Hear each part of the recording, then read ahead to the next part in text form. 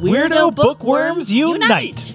Do your reading tastes range from dystopian sci-fi to middle-grade fantasy? Dark psychological thrillers to gory body horror? From YA paranormal swords and sorcery? Extraterrestrials? Murder? Mayhem? And beyond? Then we want to share our love of reading with you. Welcome home.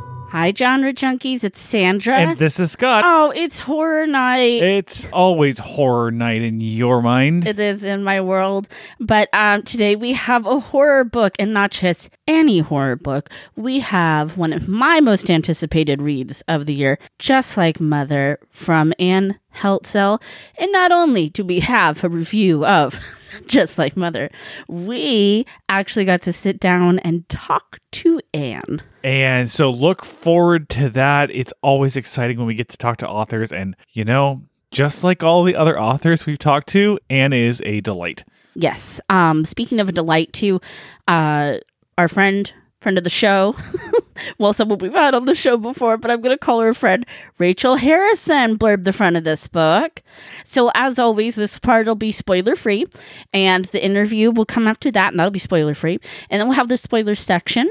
There are some kind of very particular triggers. We kind of like to point out particular triggers, and what we do is we stick them at the top of the spoiler section. So if you want to know the triggers, you can know them, but it won't ruin the book for you. We'll tell you, here we go. That's right. Always like to point that out for people, because sometimes we don't remind people until like way late into the into the non-spoiler we do section. A thing. Yeah. We plan and we do a thing. Yeah.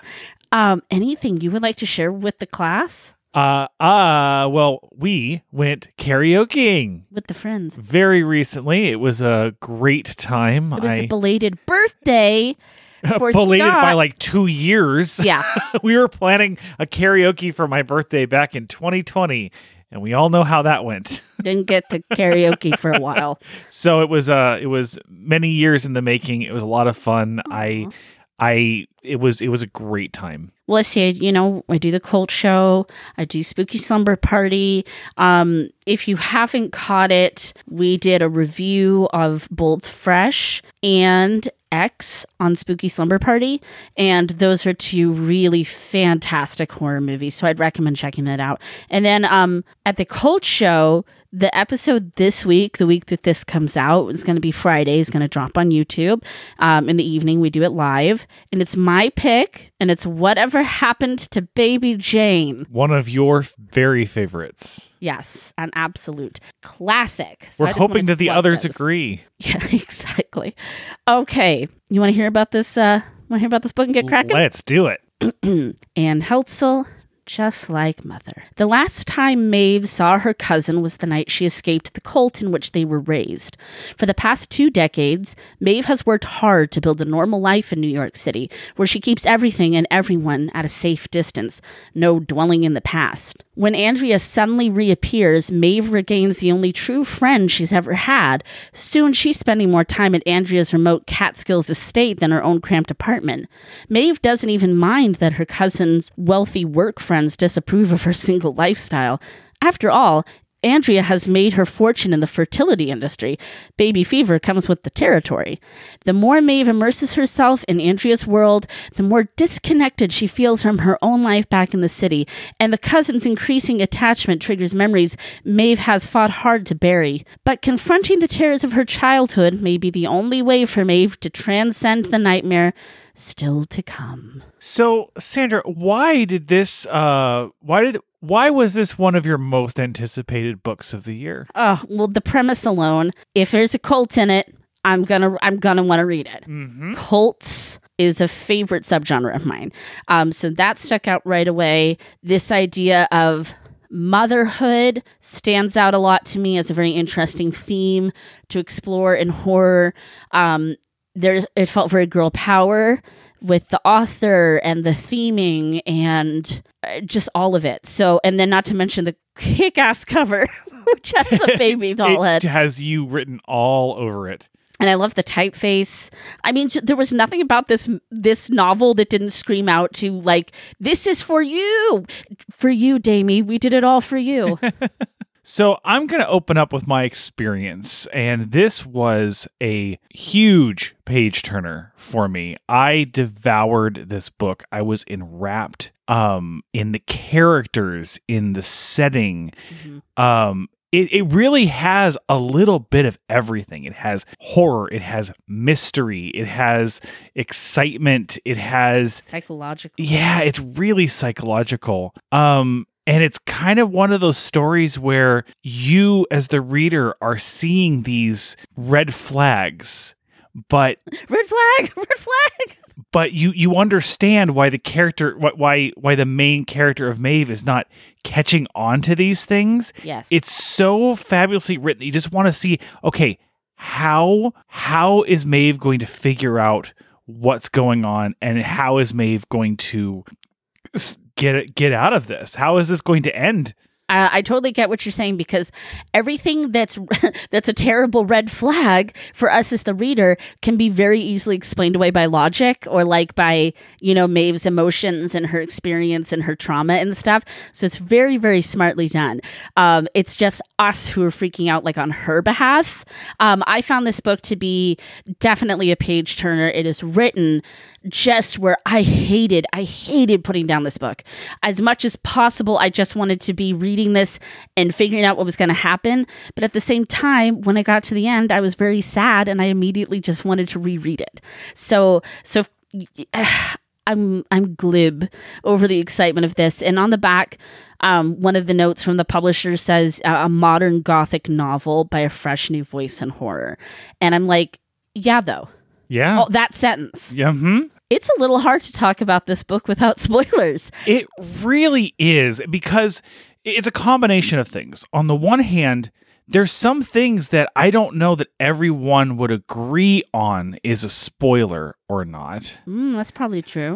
Because so much of what's happening is not expressly told to you, the reader, but is but all of the evidence is put out on the table directly in front of you very early on. That said, the main character, Maeve, doesn't actually figure things out at the same pace that you as the reader do. Well, and you're also kind of like, is this what I think it is, or is this not what I think it is? I think what we can talk about in this non-spoiler section is kind of talk about the characters in the way that they are informed as characters, starting with the very first chapter of the book, which is, yes, Maeve grew up as a young child with her cousin, Andrea, in this cult. I love how you were kind of talking about the information we're given, because in some ways, Maeve has the jump on us because she knows everything about this cult, and it is very slowly unspun for us. Yes. So that's kind of cool, because she knows stuff we don't know, and we know stuff she doesn't know. And I don't even know if that's a deliberate thing Anne wrote, but it makes me feel like we're on the same level as Maeve. Mm-hmm. The whole plotting of this book is, in my opinion, genius. The way that it's not dual timeline, but it's dual timeline. In a way, yeah. I love that it's a twist on the Gothic, there's kind of like those little tropes in every genre. And for Gothic books, it's usually a girl inherits a house. So it's kind of like, for this, it's like she doesn't inherit the house, but it's still set in that classic Gothic house structure. It's so hard to say it without saying it, but I'm trying to paint a picture for my fellow horror people. I would also say, I don't want to jump ahead to appeal, but... Do it. Okay, well, really quickly, because it kind of informs, themes and stuff I want to talk about. This, to me, is darn near mass appeal. I'm not even going to say darn near. I'm putting this firmly in it. Well, with us voting that way, it ticks it over. There is a lot for a lot of people to take away from this book. I have already recommended it to a friend, our friend Jennifer Lee, who is not a horror person at all, but she's a great writer.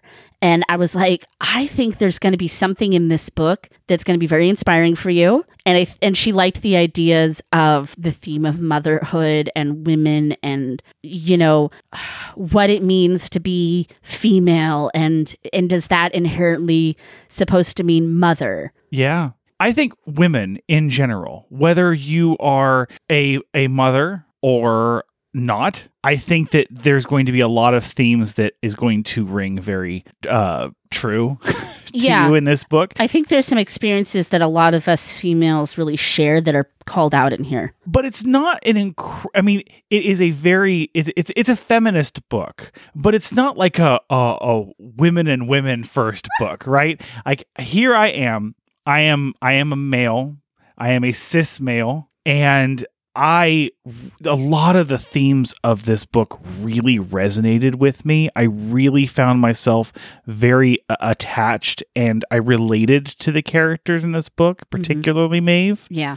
There's just a lot of humanity. Yes, I like that humanity. There's we've been talking about this on a few other Genre Junkies episodes, but there's room for people to have struggles and problems and like mental health challenges. And I'm very happy that we're living in a world right now where authors aren't shying away from that. It makes the story so rich. Yeah. I think there's some stuff I specifically relate to as someone who's around the ages of the characters in this book and of Anne. We're pretty like all close in age. We're kind of like between the two, like in the book. As a female in this chapter of my life, I relate to it. And also as a child-free person, I relate to it. And as somebody who loves kids but doesn't want them, even though Maeve doesn't like kids, I can see so much of like, I see this person's point. I see that person's point. And even outside of that, which, I definitely had a relation towards that as also a child-free person. But there's another theme in this, and that is the trauma of your childhood. Now, I'm not comparing my trauma necessarily to Maeve's, yeah. But we all carry scars, baggage from our past, from our history, and there's a lot of things that we've left behind us, friends, family, cities, whatever it may be. Mm-hmm. And then, after you've healed from most of that, you still carry the scars, but then if you're introduced to that again, right. If someone from your past suddenly re-enters your life, if you suddenly find yourself moving back to the town that you left, that's something that I think all of us can relate to. Yeah, something that calls you back to your past, whether it's traumatic or not. You then have to face a lot of things. Yeah. You have to face who you were. You have to face what the world was and the situation that you were in. And then in our story too, we see the effects of what happens when you have to bottle up and not have an outlet for like rehashing and confronting your traumas. Mm-hmm. Yeah. I mean, this book is just chock full of really solid human themes. And, I have a tendency of getting oversold on books that you're really excited about. Yeah. This one frickin' delivered. Oh, really, yes. Really delivered. Oh, I'm so glad. I had mentioned I hadn't really seen you this excited about a horror book in a while. Something else that bears mentioning is, damn, what a relevant time in American culture for this book to come out. I know.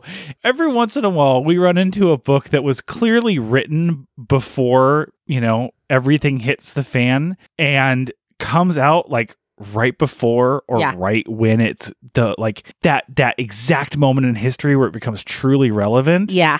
It almost like the author could see into the future. I think Anne is a psychic is what you're saying. Exactly. For those of you who aren't aware, the government's trying to control women's bodies yet again. It's such nonsense and it's infuriating. 50% of the population of the U.S., I don't know if you knew this, are just uteruses. Yeah, we're just uteruses. We're just clumps of cells walking around. It's no big deal. It's absolutely disgusting and disturbing what's happening in our country right now. And this book will really make you think about some of those issues. I can't wait to go to the spoiler section. I think we're going to have to go soon. Yeah. But I want to tell people, I sincerely loved this book. I cannot recommend it enough. I cannot recommend it to enough people to get it into their hands. If you're even vaguely curious about this, even if horror is not generally in your wheelhouse, I highly endorse it. I've said before about some of our female horror authors, we need more and more and more female voices in horror, in books and TV and film.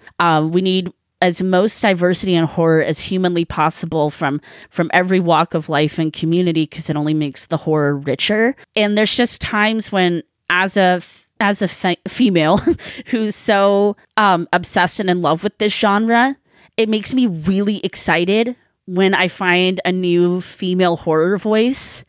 It's just like, I just feel like group hug, like welcome home. I'm so glad you're here. We need you. Yes. Get your politics out of my horror, though.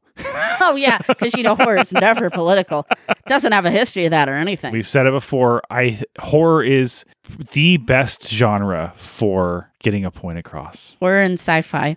Did you have any final thoughts before we jump over? Please read this book. We gave it a mass appeal score. That means if you are listening to this, you should be reading it. Why isn't it in your hands right now? 100%. And not only that, but we think that you'll be recommending it to other people as well. So, without further ado, with an extra special long interview, because Anne was so gracious and stayed with us far longer than our time slot was. And we could have talked to her for hours. Hours and hours. You guys, she's so cool. You will want her to be your friend. And she is a kick-ass writer. And then catch up with us afterwards in the spoiler section.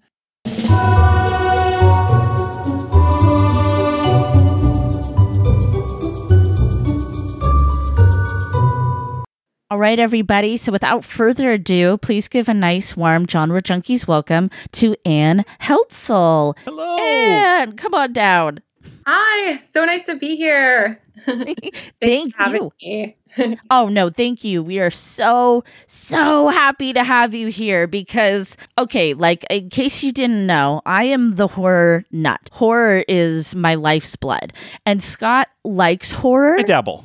He dabbles, but it's not quite his thing. But I haven't seen him this excited about a horror book in a while.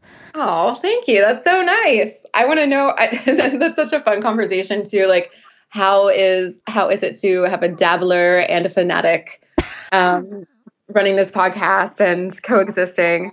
Scott sleeps with one eye open. I love it. Well, my boyfriend Andy is a horror writer also, and I think it's safe to say that we're both equally terrified. So, nice. There's no danger. Nice. So I'm sure you have answered this question nigh on 1,000,000 times, but everybody always wants to know, especially with the novel this interesting. What inspired you to write Just Like Mother? It's really very simple. It was just me living my life in New York City and feeling very much alone as a mid-30s something when pretty much everyone in my group, not everyone, but a good portion of my group, were either coupled or starting families. And I was honestly a little taken aback because I thought that I wasn't taken aback. I mean, that's a strange thing to say when you have fair warning when people are planning families, but but it was just sort of a surreal experience where I had my whole life been sort of like, well, maybe I'll have kids in 5 years, maybe in 5 more years. And that timeline just never shifted. It was just always in like this sort of distant, but kind of close, but not too close for comfort future thing I might do. And in New York City too, there is this kind of Peter Pan culture, and you think you always have more time, and then suddenly everyone was just doing this thing, and I felt like I'd missed the memo. I was like, oh, I thought we were all in this, feminist woman living art, which is not to say, I'm going to interrupt myself there because all of my lovely friends with families are feminist, strong women who juggle a million things. Absolutely. But I just felt like there was some like step in the process that I had somehow missed that was very typical of growing up in the Midwest. But I thought I was sort of inoculated from in New York City. And I think it was just a matter of me not wanting to face the reality of the pressure being omnipresent. The pressure meaning like you reach a certain point, and especially as a woman, you are sort of expected to have a family. And if you don't, you get a lot of feedback. I'll just say that. Yes. Yeah. So when are you having kids? Question. Yes. Yeah, like people have asked us that forever. Yes, it's something. Definitely a lot of my coupled friends, or not a lot of, but I have coupled friends without children who face that. Also, it's like, I don't know, what if you just, I think it was also very problematic that at that particular time I didn't have a partner. Mm-hmm. And I almost think, even though I didn't touch on this in the book really so much, I almost think, I mean, I did a little bit, but that part is almost worse. It's like there's something really wrong with you. Because if you have a partner, but you don't have kids, well, maybe there's a medical reason. There's always like an excuse someone can make for you. Never just that you don't want to have them, but maybe there's like a reason where how you can just explain it away. But if you're not part of a couple, there's like, you're almost like an untouchable. It's like, what? Yes. And like dating, even like if you're on dating apps, people are like, you seem great. Why are you single right now? And it doesn't occur to people that maybe you just want to be single. And at that period in my life, I actually truly wanted to be single. I was very happy. I wasn't meeting anyone that I thought was like someone I wanted to bring into my life in a significant way. And honestly, like now I am partnered and we're talking about these things and, potentially having a family. And I still have the same ambivalence and the same fears. And I almost feel a little bit, having written this book, a little bit like a sellout for having like found an awesome partner. Oh, no. Even that language though, like found, it's like, it's so deeply ingrained among all of us. Yes. So in writing the book, it wasn't meant to be like a judgment. It was definitely sort of this acknowledgement that I'm complicit in this structure that we've all established. So, yeah. Yeah, I think we both appreciate your openness and your vulnerability. So, like, it's very, very common feeling, I think, because Scott and I, we love kids. We love being auntie and uncle to our friends' kids. It gives us life. Neither of us have ever wanted children, just haven't. And I also have medical situations too. Mm-hmm. So it makes it very awkward when people expect something from you or they want an answer from you, and you have to really be like, it, I don't owe you anything. Yeah. And there is also this thing of like, you sometimes do it for, or you feel like you need to do it for someone else, whether it's like a grandparent or or whatever, or just like having your kids in close proximity to your siblings' kids so they can grow up with their cousins. I mean, I grew up with like all my cousins and it was the best thing ever. Yes. Yeah. And they're still, some of my best friends and the people who are closest to me, but you just there's a certain point where you just have to live your life and you can't default to something that someone else wants of you. Absolutely. And it's like, oh, cool, getting married or having kids out of guilt. Well, that's a great reason. I know. And here's I think so many people, it's like a lot of people don't know why they do it necessarily. And I think that's sort of what it's like. People may not know they're doing it out of guilt, or they may think they're doing it for the right reasons. And of course, lots of people go into this. I would say probably the vast majority of people go into it thoughtfully, but there is, mental health, for example, like it still carries somewhat of a stigma in certain parts of the world. And if you're not a person who's like very in touch with your feelings or used to analyzing or just, used to understanding how you feel about something and identifying it, you're not necessarily going to know why you're doing every single thing you do. So it's like society is set up to rely on that, like to take advantage of it almost. Yes, we have a lot of these systems in place to keep the cogs moving. Exactly. And you can't blame, not every person is going to have the time, bandwidth, emotional energy, or just, the fundamental resources in place to sit there and think like, is this a right emotional choice for me? Is this right for my life? Like, it just isn't realistic to think that way because everyone works differently. Yeah. And that's like, I'm totally with you. And like, cause that's always the thing is like when you don't want kids, but it's like, I even just said it, but we love kids. Yeah. We think your kids are freaking awesome. Give us your children. We babysit for the low fee of filling up your fridge before you leave us alone with them. Yeah, exactly.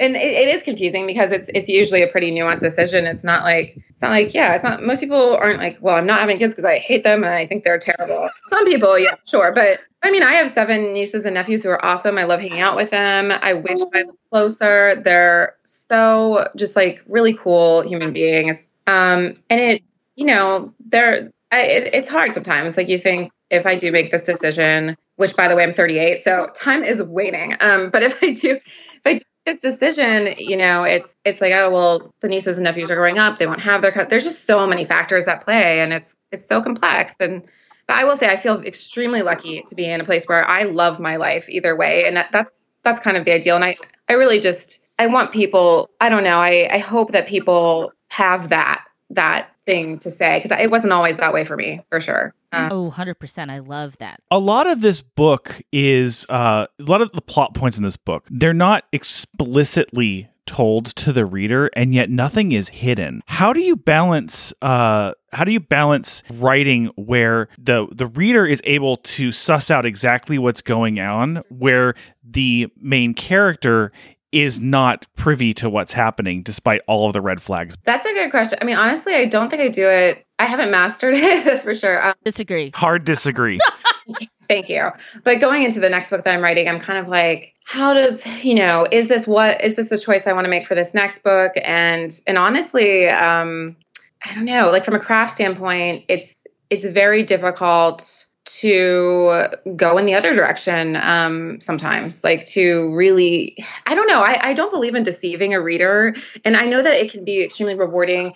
Like there are points that could have been more subtle and some that could have been less subtle, but there was a specific sort of juncture in writing this or in revising this book where I had a conversation about this craft issue with my agent. Her name is Elizabeth Weed. She's awesome. I am very grateful for her. She's extremely smart and extremely just great at brainstorming.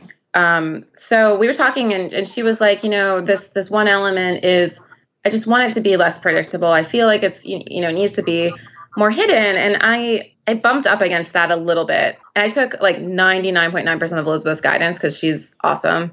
But that particular thing, I thought, honestly, like, I don't think there's any possible way of concealing this particular reveal. And I was like, and the reason for that is it's sort of set up to be that. And to hide it would mean to change the entire backstory or to make it a much more elaborate backstory. And that was just something that didn't feel organic to the book to me. So my aim in doing that and not necessarily concealing that particular thing was purely to make the journey of getting there really fun.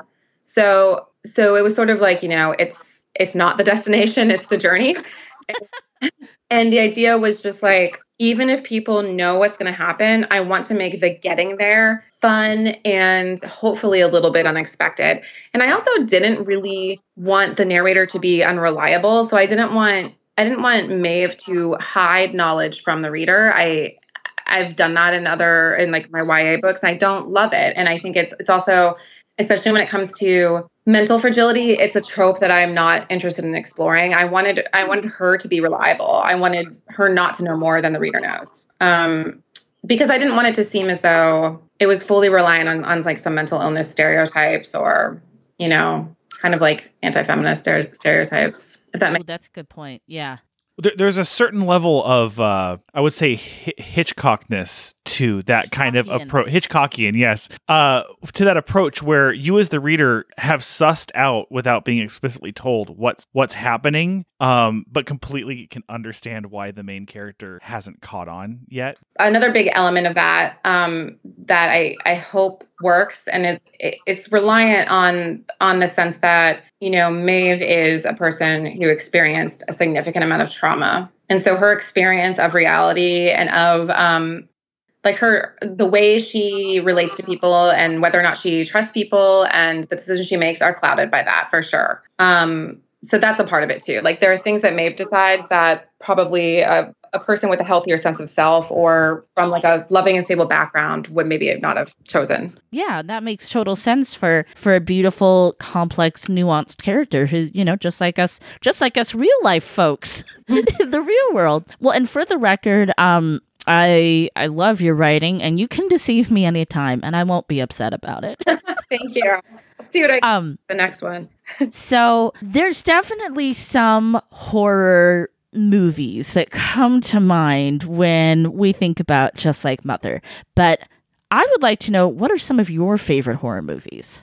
Well, I have a very strong recent favorite. There's so many movies now. Tell us. I love horror movies so much. I'm just so happy that my boyfriend like also loves horror movies, because for a very long time I had a roommate in New York, as one does in New York, and my roommate was terrified of everything. Like we'd be watching Stranger Things and he'd be like, is this going to be too scary for me? And I'd be like, no, this isn't even scary. So anyway, finally, past couple of years, I've been able to truly indulge my late night TV habits. And I don't know if you guys saw the movie Fresh on Hulu.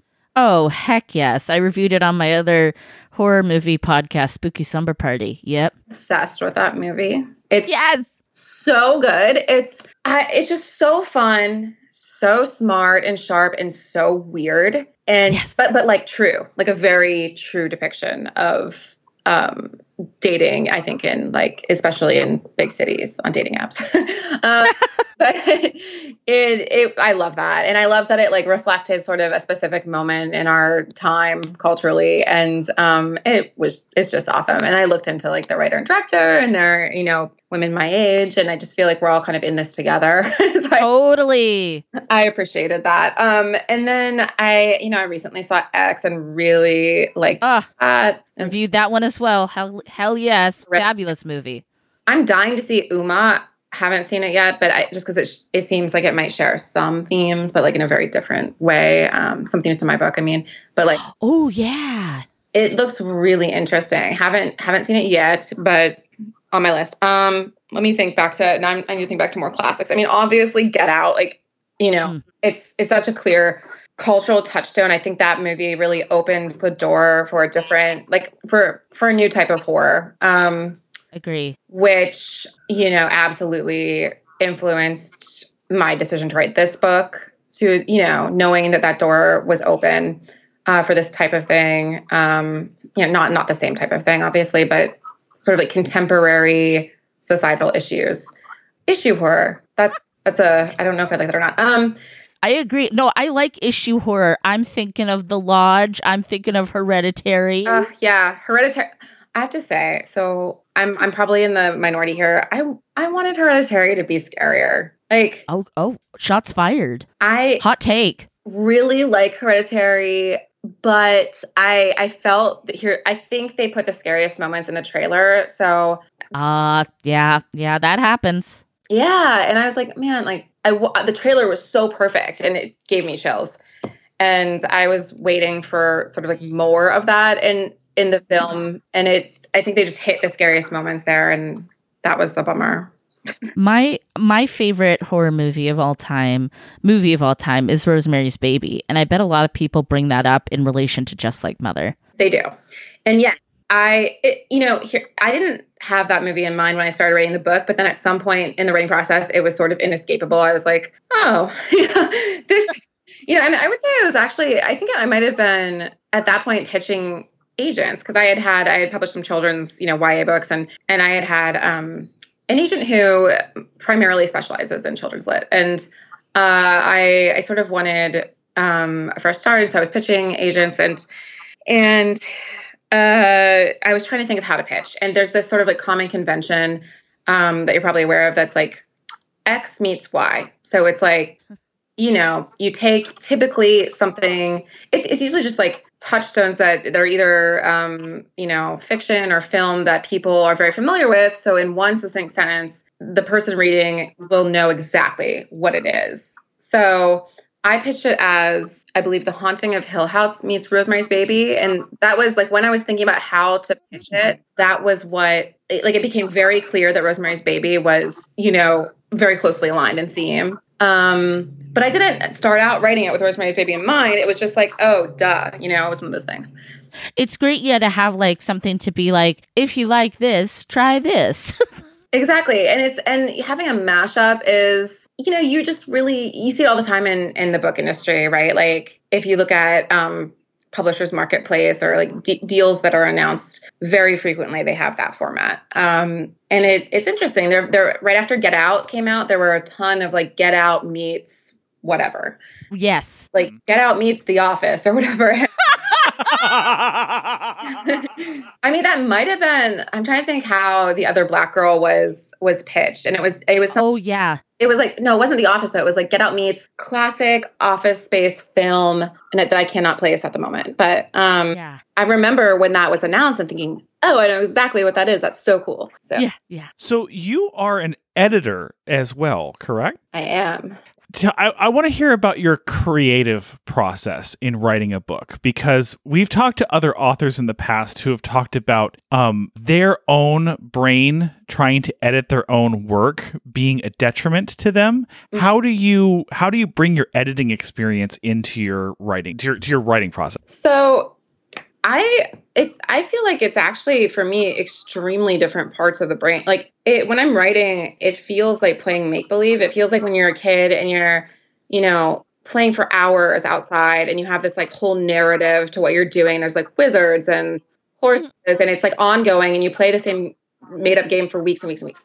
And that's kind of what it feels like to me to write. It is its own brain space. And often, honestly, I don't even remember what I've just written. It's actually really creepy. It's like, ooh, possession. It's possession. Yeah. It's like dreaming almost. It's in the sense that you are just, everything else is totally shut off and it sort of unravels. That's when I'm in the best parts of writing though. That's obviously not the whole process. That would be too magical. But I don't know. I mean, that part, and then when I'm editing, it's so different. I have an extremely critical mindset that I ask questions of almost every line. I try to read just for structure and enjoyment at first to sort of get a sense of where things. It feels like a color graph when I'm editing. I know that's odd, but it's not a color graph. It's more like a black and white graph with spaces.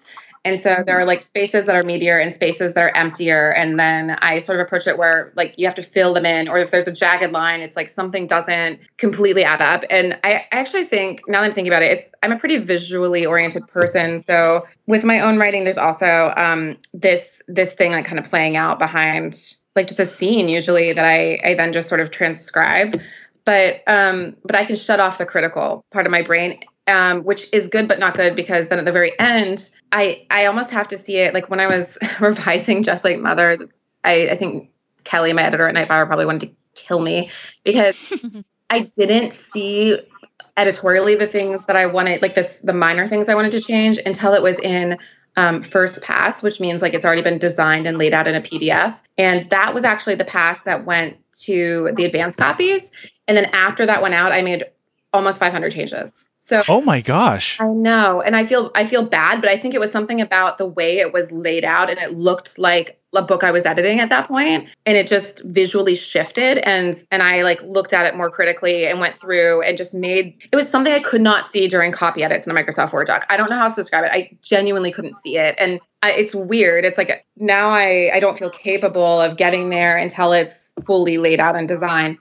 But, I don't know. I mean, I just have like a very clear sense when I'm editing of what needs to be done and how to sort of dismantle something and put it back together and make it all make sense. And when things don't make logical sense, I ask just a lot of questions. And I'll, just point things out and say, but like, what did you mean by this? But you said this here, and how could this happen if this, and this doesn't seem right for that character? And, ooh, what if this thing happened here? I don't know. It's just a whole different thing. And it's got to be useful in some way on a subconscious level, but it doesn't really come into play. But what I do think is extraordinarily helpful, having been an editor who specifically focuses on content development, meaning like I help build stories a lot for IP projects and books that are tied into brands and things like that. I do have a sense of sort of like mechanics of plot and structure, and it's certainly not perfect. And honestly, like my agent is ruthless. Like every time I give her a draft, she cut like 10,000 words. And I'd be like, fine, it can all go. And I would just accept it all.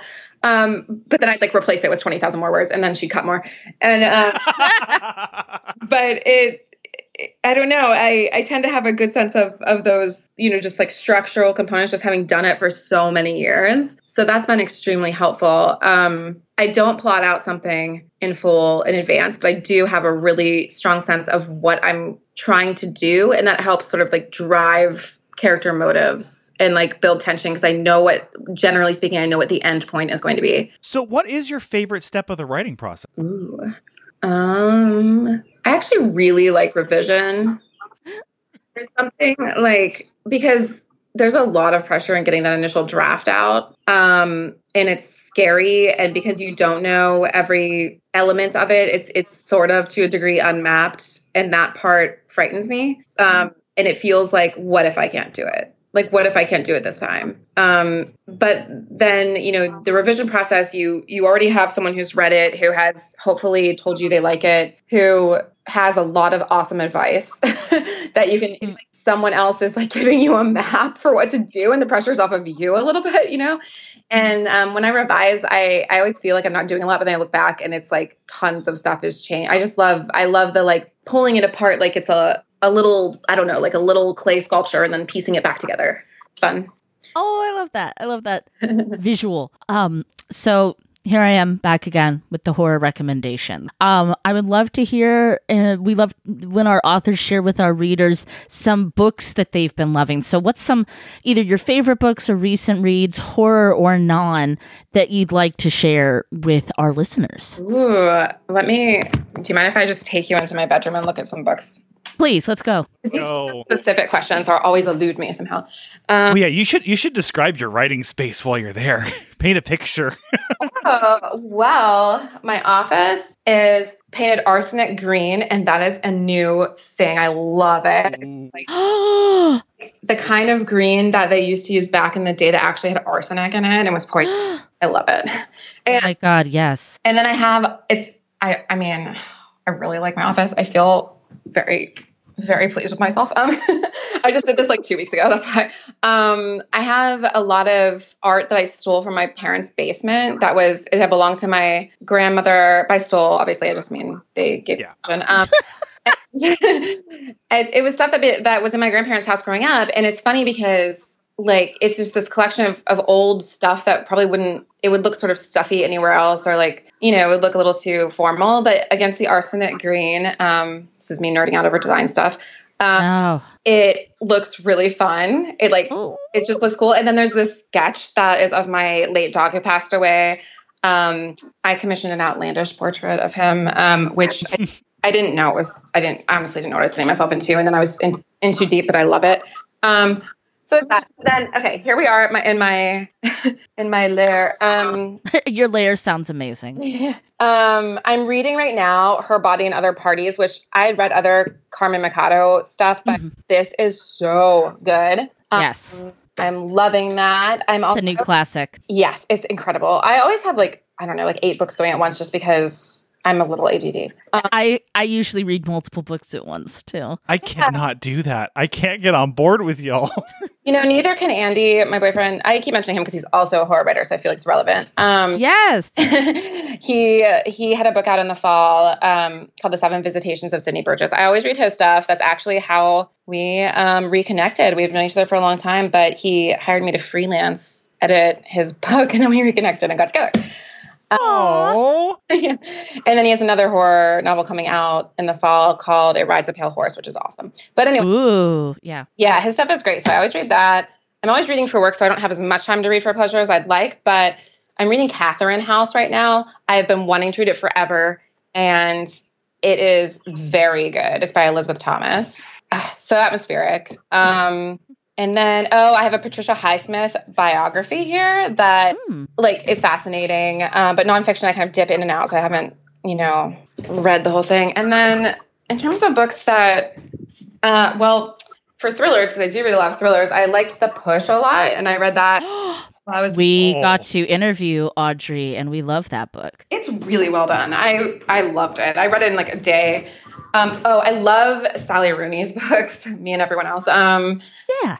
I loved, one of my favorite books of all time is A Fine Balance by Rohinton Mystery. It's excellent. It's literary fiction, I think a Booker, set in India, devastating, beautiful. Then what else?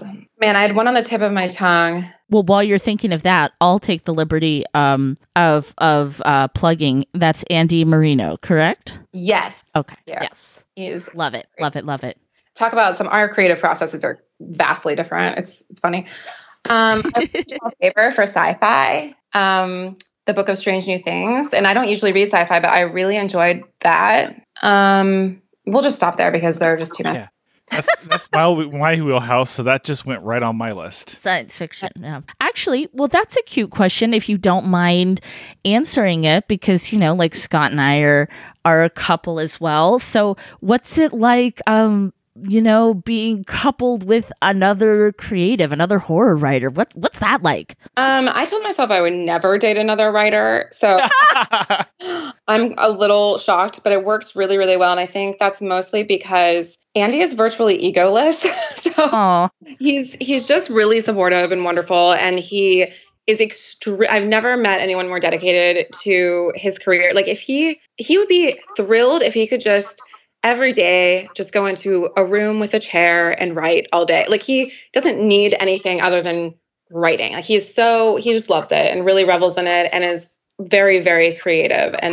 But when we talk about careers, we were actually on submission at the same time. And that was a little stressful because I don't know. It was just like, what if one of our books doesn't sell? What if, like, how will that be? Just because it was happening simultaneously. And luckily, that was not the case. Both of our books sold, but on very different timelines.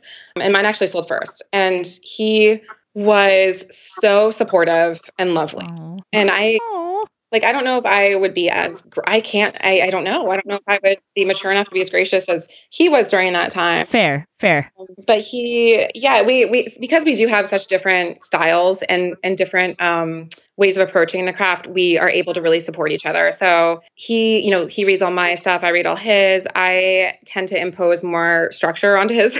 Like I definitely read like an editor when I edit his stuff and I'll say like, what does this mean? And you need more of a plot. He's very freewheeling.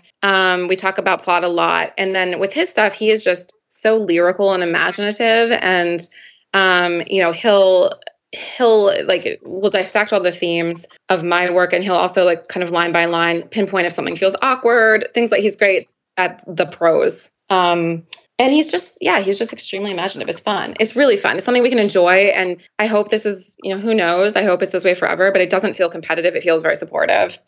We just like it. It's fun. That is so rad. That is so rad. And we'll make sure when we have him on in the future one day, we'll have him spend half of his interview talking about you. Oh, don't worry. Yeah, it shall be equal. I'll just put this in the tally of things he owes me now. Oh my God, I love it. I have another kind of fun question. Mm-hmm. As a horror writer, as a horror aficionado, what scares you? What makes you think that a book or a concept or, is scary? Like for me, I'm super afraid of cults and clowns. So can I, not to talk about Andy even more, but his dad is an artist. And he has clown illustrations that are hanging up in Andy's childhood home. And, his dad is extremely talented, but it is disarming. Like you walk in and there's full of clowns and I mean, they're very well rendered, but if you're not a clown person, I think you'd be freaked out is what I'm trying to say. Yeah, I think I would just open the door and just silently turn around. It's like, nope, not for nope. Yeah, I have a few things. I don't know why, but for some reason, large bodies of water that are very deep freak me out. And actually it's complicated because I love water. Also, I love love hate. Yeah. Weird because I love lakes and ponds. I like, seeing water and doing things in water, but then I have nightmares all the time about, dolphin tanks. Oh my God. like SeaWorld style. And often being caught in and not being able to climb out and then just having it be very deep. And I think it's the depth that actually just gave me chills. And recently I stumbled across an Instagram ad for the world's deepest pool in Dubai. And it is so scary. it's for scuba diving, and they fashioned it after a sunken city, and it is the scariest thing. Ooh, that sounds fascinating. Yeah. Well, I mean, I wouldn't mind it if you wrote a book about people being trapped in a dolphin tank. I'd read that. I thought about it, but that sounds kind of fun. Well, it'd also be very sad for the dolphins, so it's its own kind of horror, isn't it? Oh, no. I'll have to wrap my head around that one. I also, growing up, I was terrified of spiders, and I've gotten a little bit better about that. But I had a horrible encounter with a wolf spider as a young child at the local swimming pool.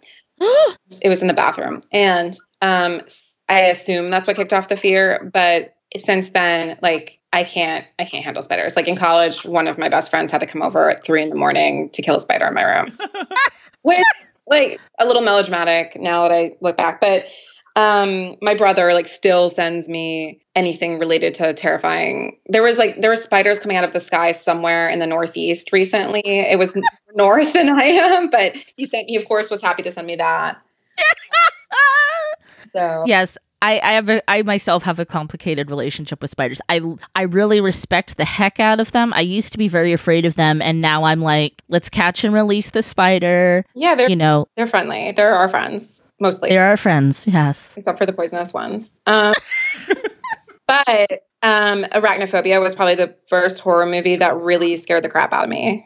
Yes. Oh, and it comes out of her nose when there were Classic.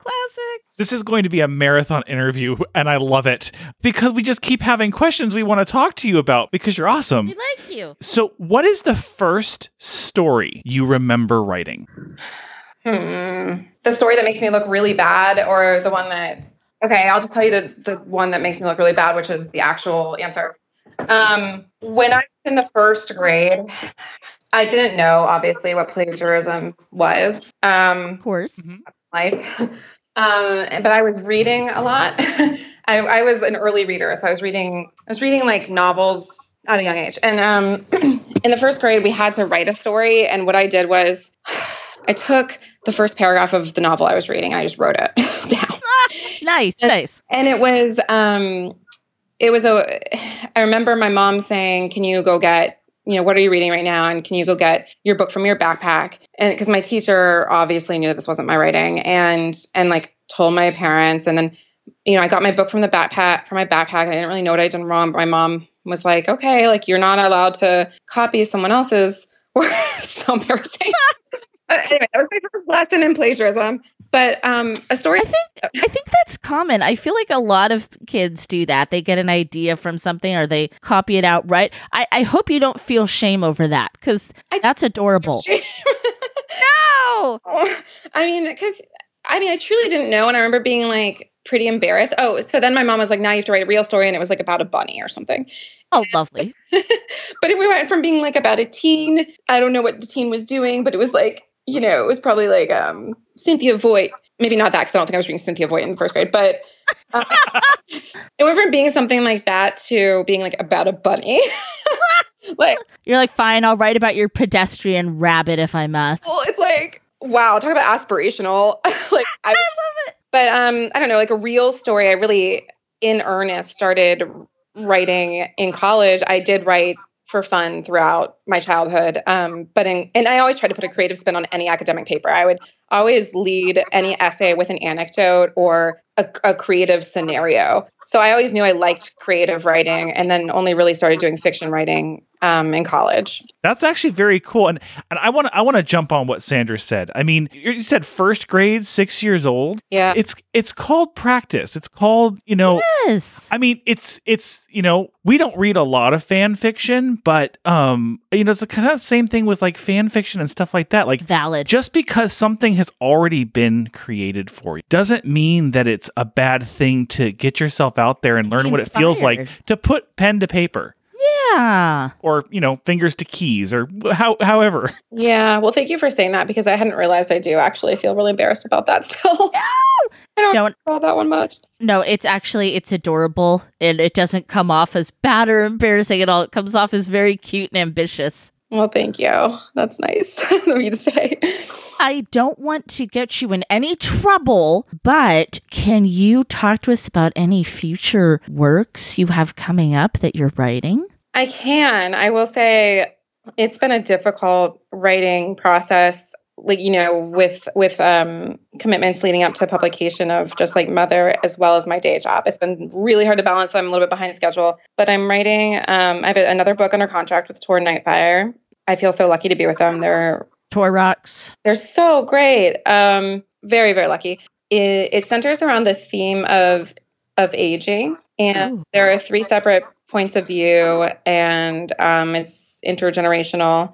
And a lot of it is sort of like a growing awareness of, again, nothing groundbreaking here, but just something that I'm starting to notice more in my own life, the way we treat older people in this country.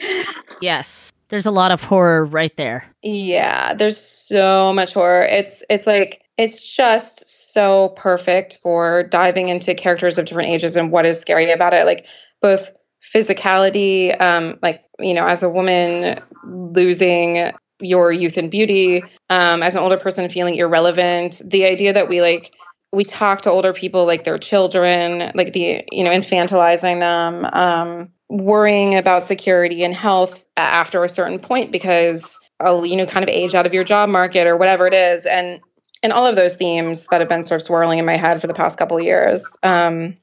So I don't want to get into plot too much, but that's what it covers. And my working title is Ripe Old Fruit, but I don't know if we'll change that or not. Ooh, I like that. Well, I think we're very excited for that next book. And we have to tell you, Anne, we are very, very excited about this episode to discuss this book, and having you on the show just really enriched it for us. So thank you for being here. This has been really fun. I enjoyed it a lot. And so, Anne, for our listeners who want to follow you and find out when that next book comes out, what is the best place for our listeners to follow you? Well, I'm on Instagram and Twitter, but I'm much more active on Instagram, so that's probably the best if you have to pick one. All right. And you also have a website as well. So yes, I'm also on Facebook, but I am very rarely on Facebook. That's sort of Facebook, bleh. Yeah. No. Same with Twitter, frankly. Yeah. Lame. Yeah. It's kind of hype. Yeah. Well, great. Anne is easy to find, so get out there and find her. And I know everybody has read this book, and we can't wait to hear what you all think. But Anne, thank you again for being here and for writing this fabulous novel. Thank you so much. This was really a treat. Hey, Bookworm Buddy, don't forget, subscribe, rate, and review. And while you're at it, find us on Instagram at Genre Junkies. Oh, my goodness. Like I said, we could have talked to her forever and ever and ever and ever and ever. She is lovely. In another alternate dimension, we are still talking to her at this very moment. I want to jump onto that variant right there. Okay, so as promised, let's get these triggers addressed. So there's talk in this book of suicidal ideation and attempts. There's abortion, adoption are all addressed in this book. Violence towards children, not related to the prior two. Not really. I feel like it's important that I point that out. Sexual assault as well. Yeah. I would say that this book takes some deep dives into a lot of concerns and troubling challenges that women have to face. Yes. Okay, here we go. Spoilers ahoy! Man the cannons. We're going into the spoiler section. All right. So I think all of us who read this book realized that there was nothing good about Andrea. No, but I get her. And I get why Maeve was loyal and attached to her. And Andrea's this master manipulator, man. Oh, yeah. She's been manipulating her cousin since the day they were born. And she knows exactly how to push her buttons, to turn on her guilt, to turn on her heartstrings. It's masterful. It's particularly evil, however, because, cult leaders, that's what they're all about, is finding people at their right lowest time. points Yep. at the right time. But Andrea is also creating that point. She is building everything Right. around Maeve's life. Right. Where, all right, she's going to lose her job. She's going to lose her boyfriend. She's going to lose her home, everything. And that makes it even more insidious. Oh, absolutely. And you know, that's how she's gathered the women she does have in the cult, is she's honing in on something right away. Fertility, motherhood. There is a strong cultural current in our culture and in a lot of other places the world over for women to be mothers. And there's a lot of folks out there who feel that their life is incomplete until they have children, but not in a way like it's happy and fulfilling for them, but like they're losing at life if you're not married, have the kids, have the house. And I want to preface, because I'm going to say some things in talking about this that I don't want to sound insensitive. I think that parents, mothers, are fantastic. You guys rock. We need to have a human race. We could probably cut back a little bit, but we're a little crowded. But no, I think it is people who are able to be parents to children. It's something I could never do. Just right. I couldn't. I genuinely couldn't. I don't want to take anything away from all you parents out there. Right. And there's a lot of great reasons why people don't want to be parents, and there's a lot of great reasons why people do. That said, there is kind of a culture that is put on, particularly us in America. I don't want to speak outside of our own experience, but it is almost cultish. This idealization of motherhood, of parenthood. How many times have so many of us been asked, when are you having kids? Or how about for some of you that have kids, when are you going to have another one? Mm-hmm.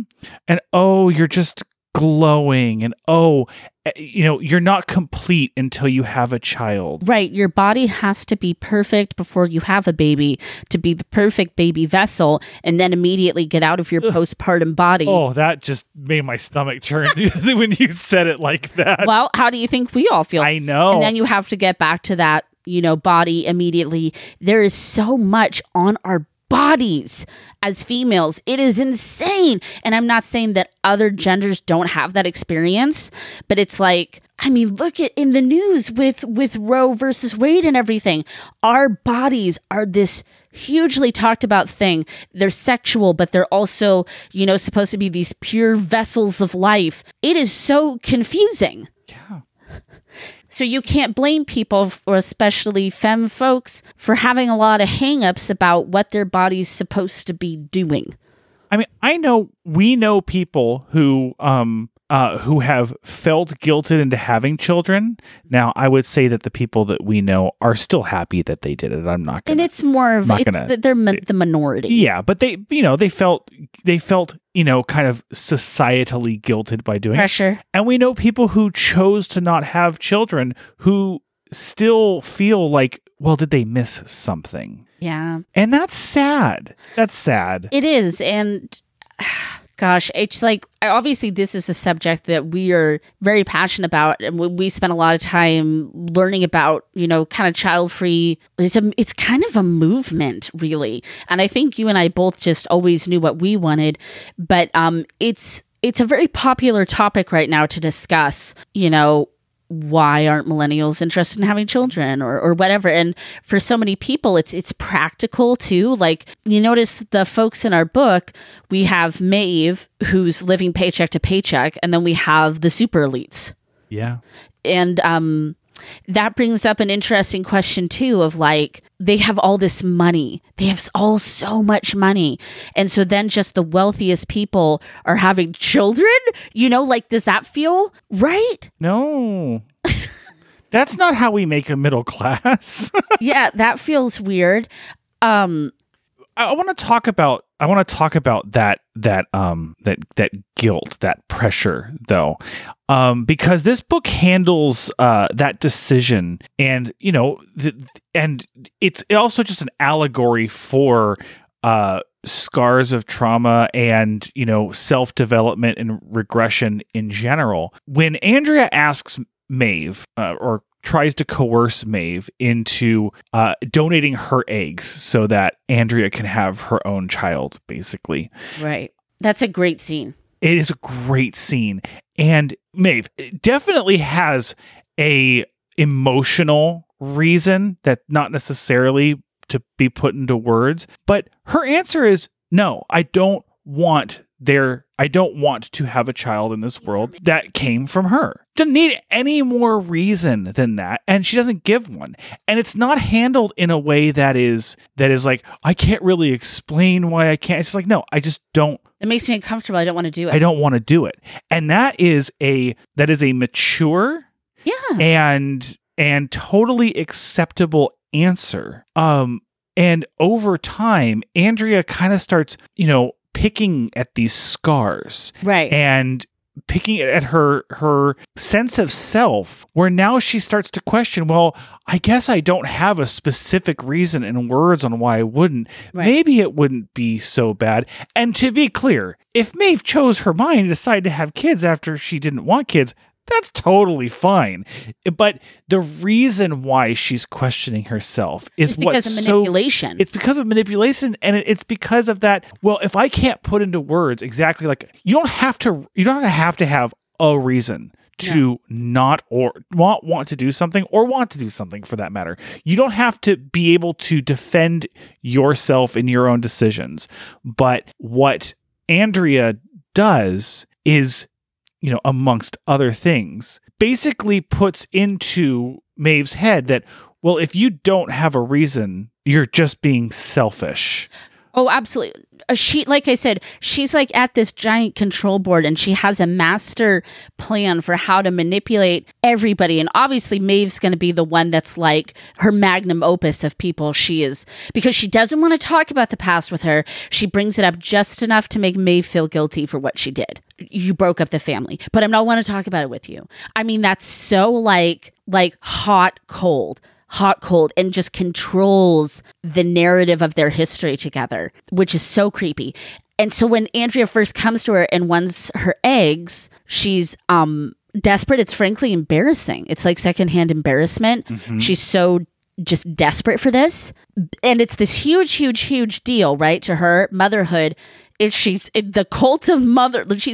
She's so bought in, but then at the same time, she tries to make it sound so easy for her cousin to just give away her eggs. Yeah. And it's like, well, which one is it, Andrea? Do you is it easy peasy and she should just do it? Or is this the most crucial thing in the world?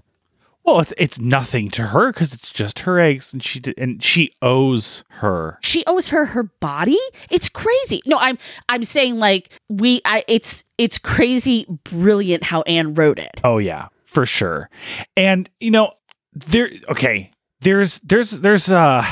such a fine, delicate tightrope balance in this book of, we all know that Andrea is incredibly malicious and is definitely using her power and money to control the situation to get exactly what she wants. Right. And it's obvious from the text of the book, but not in a way where, you're screaming at Maeve, why can't you see what's going on? Absolutely. And that is such a hard line to walk, because, you just go a little bit more obvious and you go, well, why didn't Maeve see what was going on?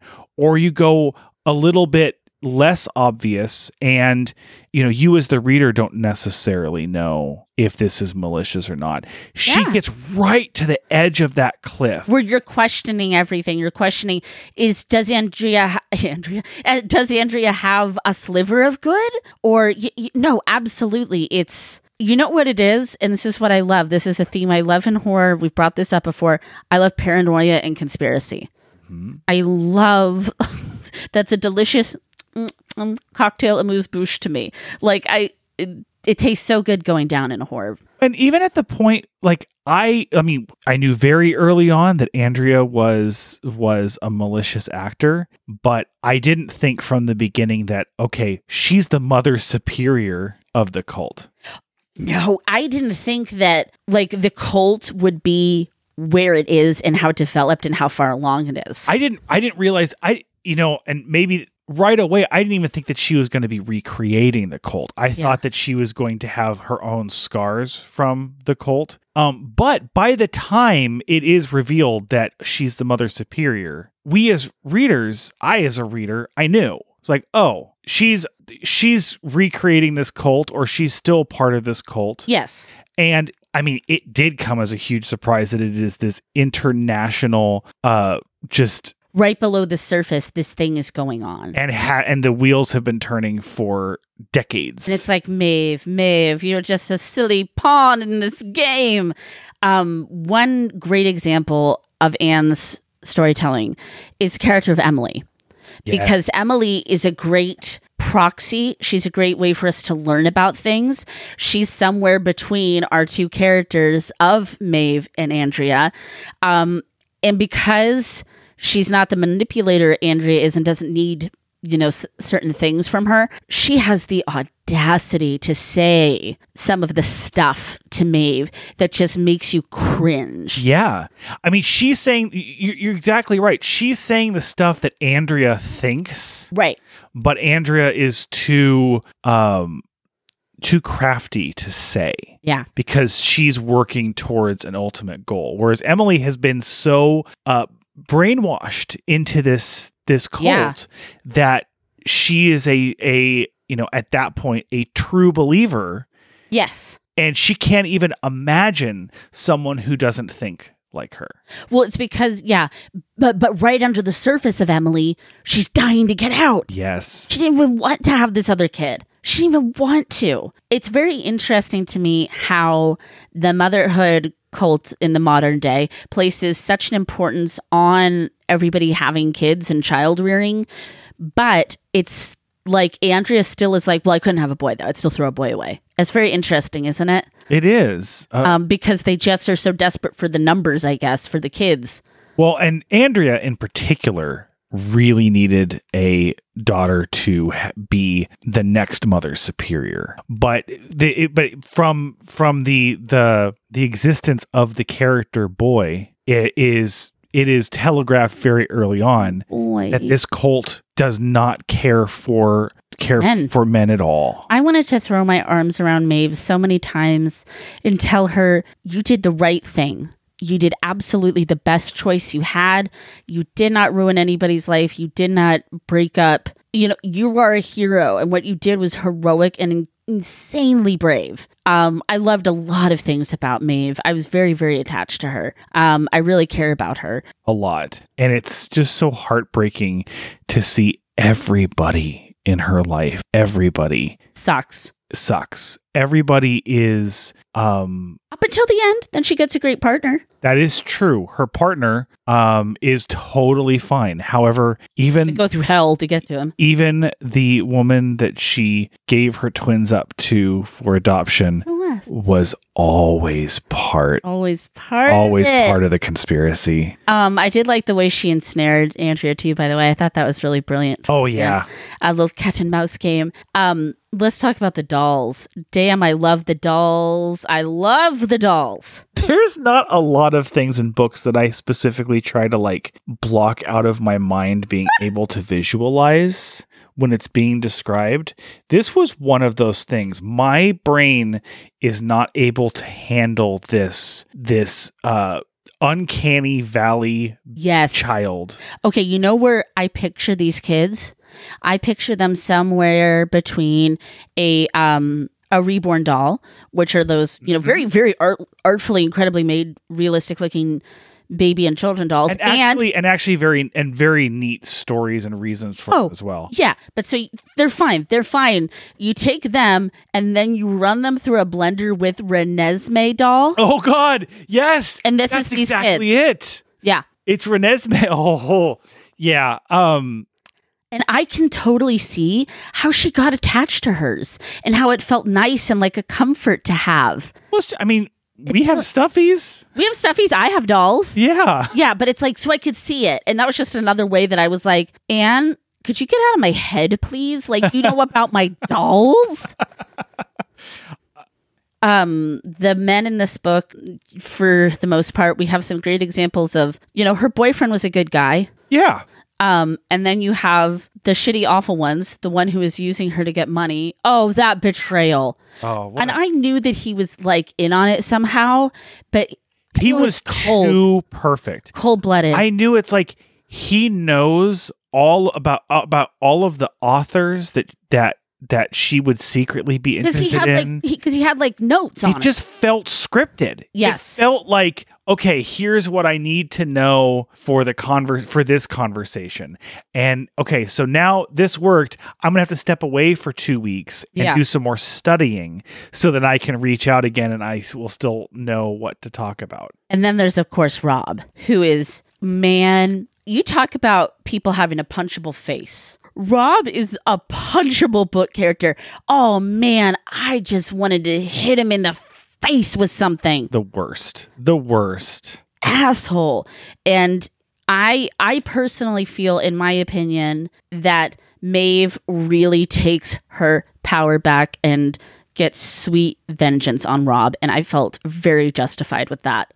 Very satisfied. I did too. From that point, from the point when there's the police warrant and she gets out of her shackles, and this book takes a turn to almost a climactic crescendo. Did I think that we'd be like tying Maeve to a bed by like the crescendo of this? No, I did not. Did I think that Maeve would be slitting throats? No, I did not. And I love that she did. Was I expecting her to come into the foyer and see a bunch of expectant mothers and want-to-be mothers brutally murdering police officers? No. I did not.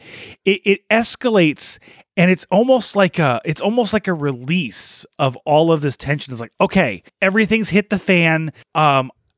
It's one of the most quote unquote horrifying moments. It's like it's when things are just going the absolute worst, and yet it feels like a release. Yes, it feels like, okay, well, now everything is as bad as it can get, and of course, because it's almost like that's just that moment of it's like a breath between the true paranoia, because prior to that, the person that you are watching, that you're looking at, that you're like, this is the problem, is Andrea, right? But now at this point you start to realize, no, it's everywhere. It's everywhere. You can't trust anyone. It broke my heart that her old boss and her friend they sold out. Yeah. But you know what? A lot of people can be bought. It's just the truth, isn't it? I also love the gloomy note that this book ends on, because I do like a horror to end on a gloomy note. I have faith in Maeve, and I have faith in her ability to kick this situation's ass. So I'm not tripping about Maeve. I'm not worried about Maeve. But I love to see her swallowed up by, even though I love her so much, I love to see her swallowed up by this conspiracy at the end of the book like that. It's very rewarding to me that it's like, damn, that's creepy. When I say rewarding, I mean because it's like, I love a little one last scare. Yes, but the one last scares that truly are...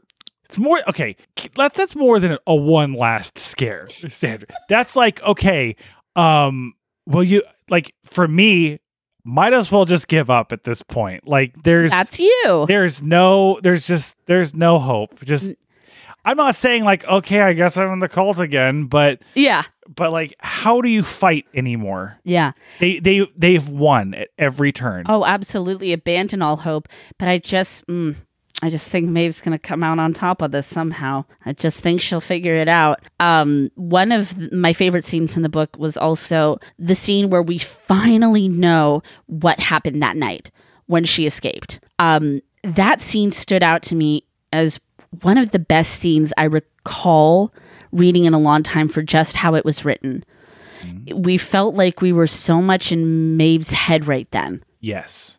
It was really well written. It was powerful. It was heartbreaking. But something else that I thought that was really powerful about that scene is we're going through so much of the book wondering, well, what happened that night? Oh, she just keeps you going with it. But by the time that comes, I already knew it doesn't matter what happened. Correct.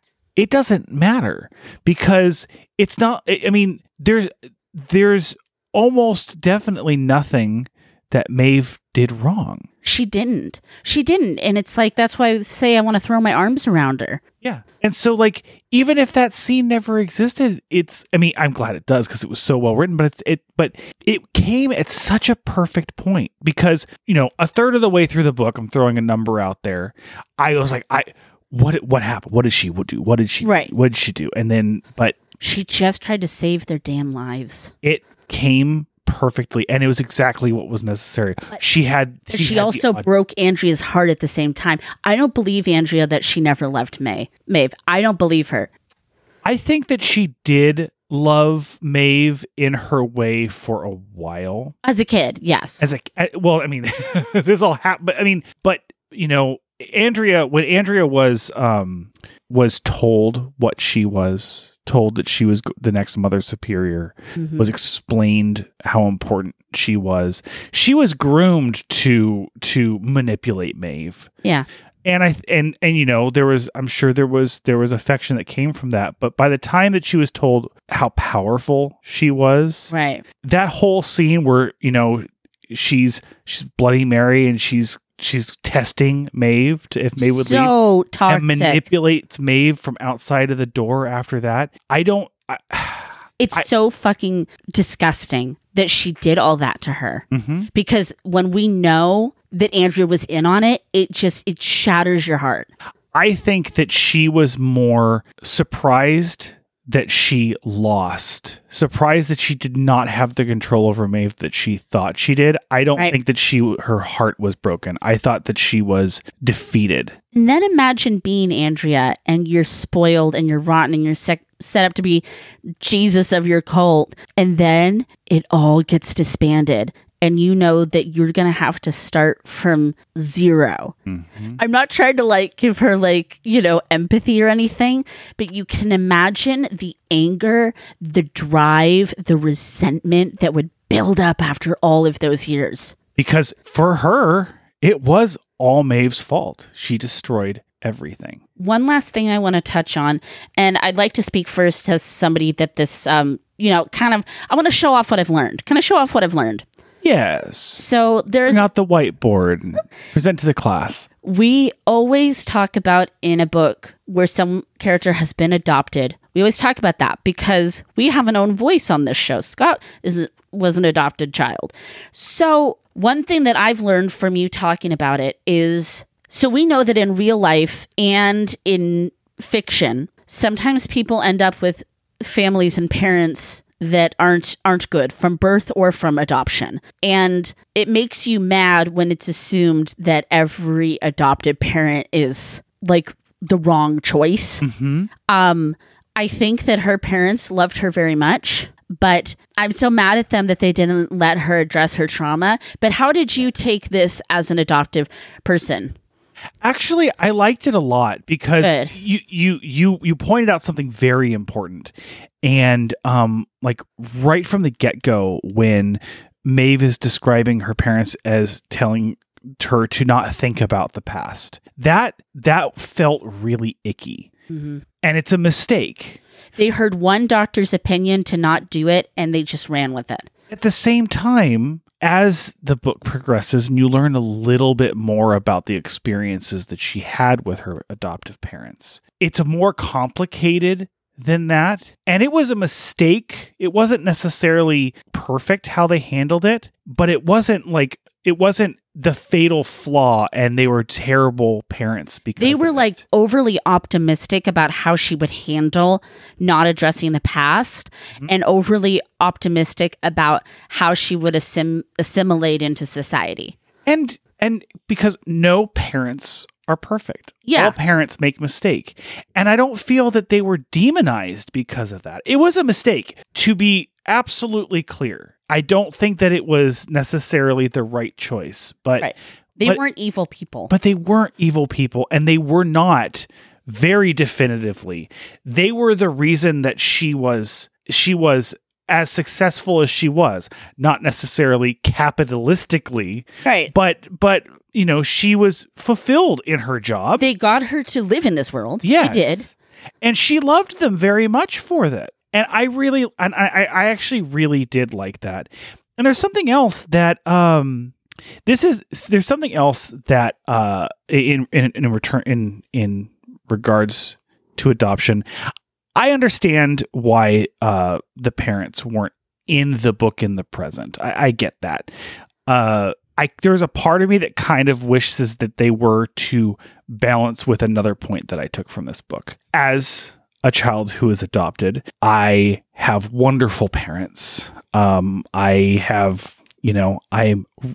relatively well adjusted, and any adjustment issues that I have are not because of the fact that I'm adopted. Let's put it that way.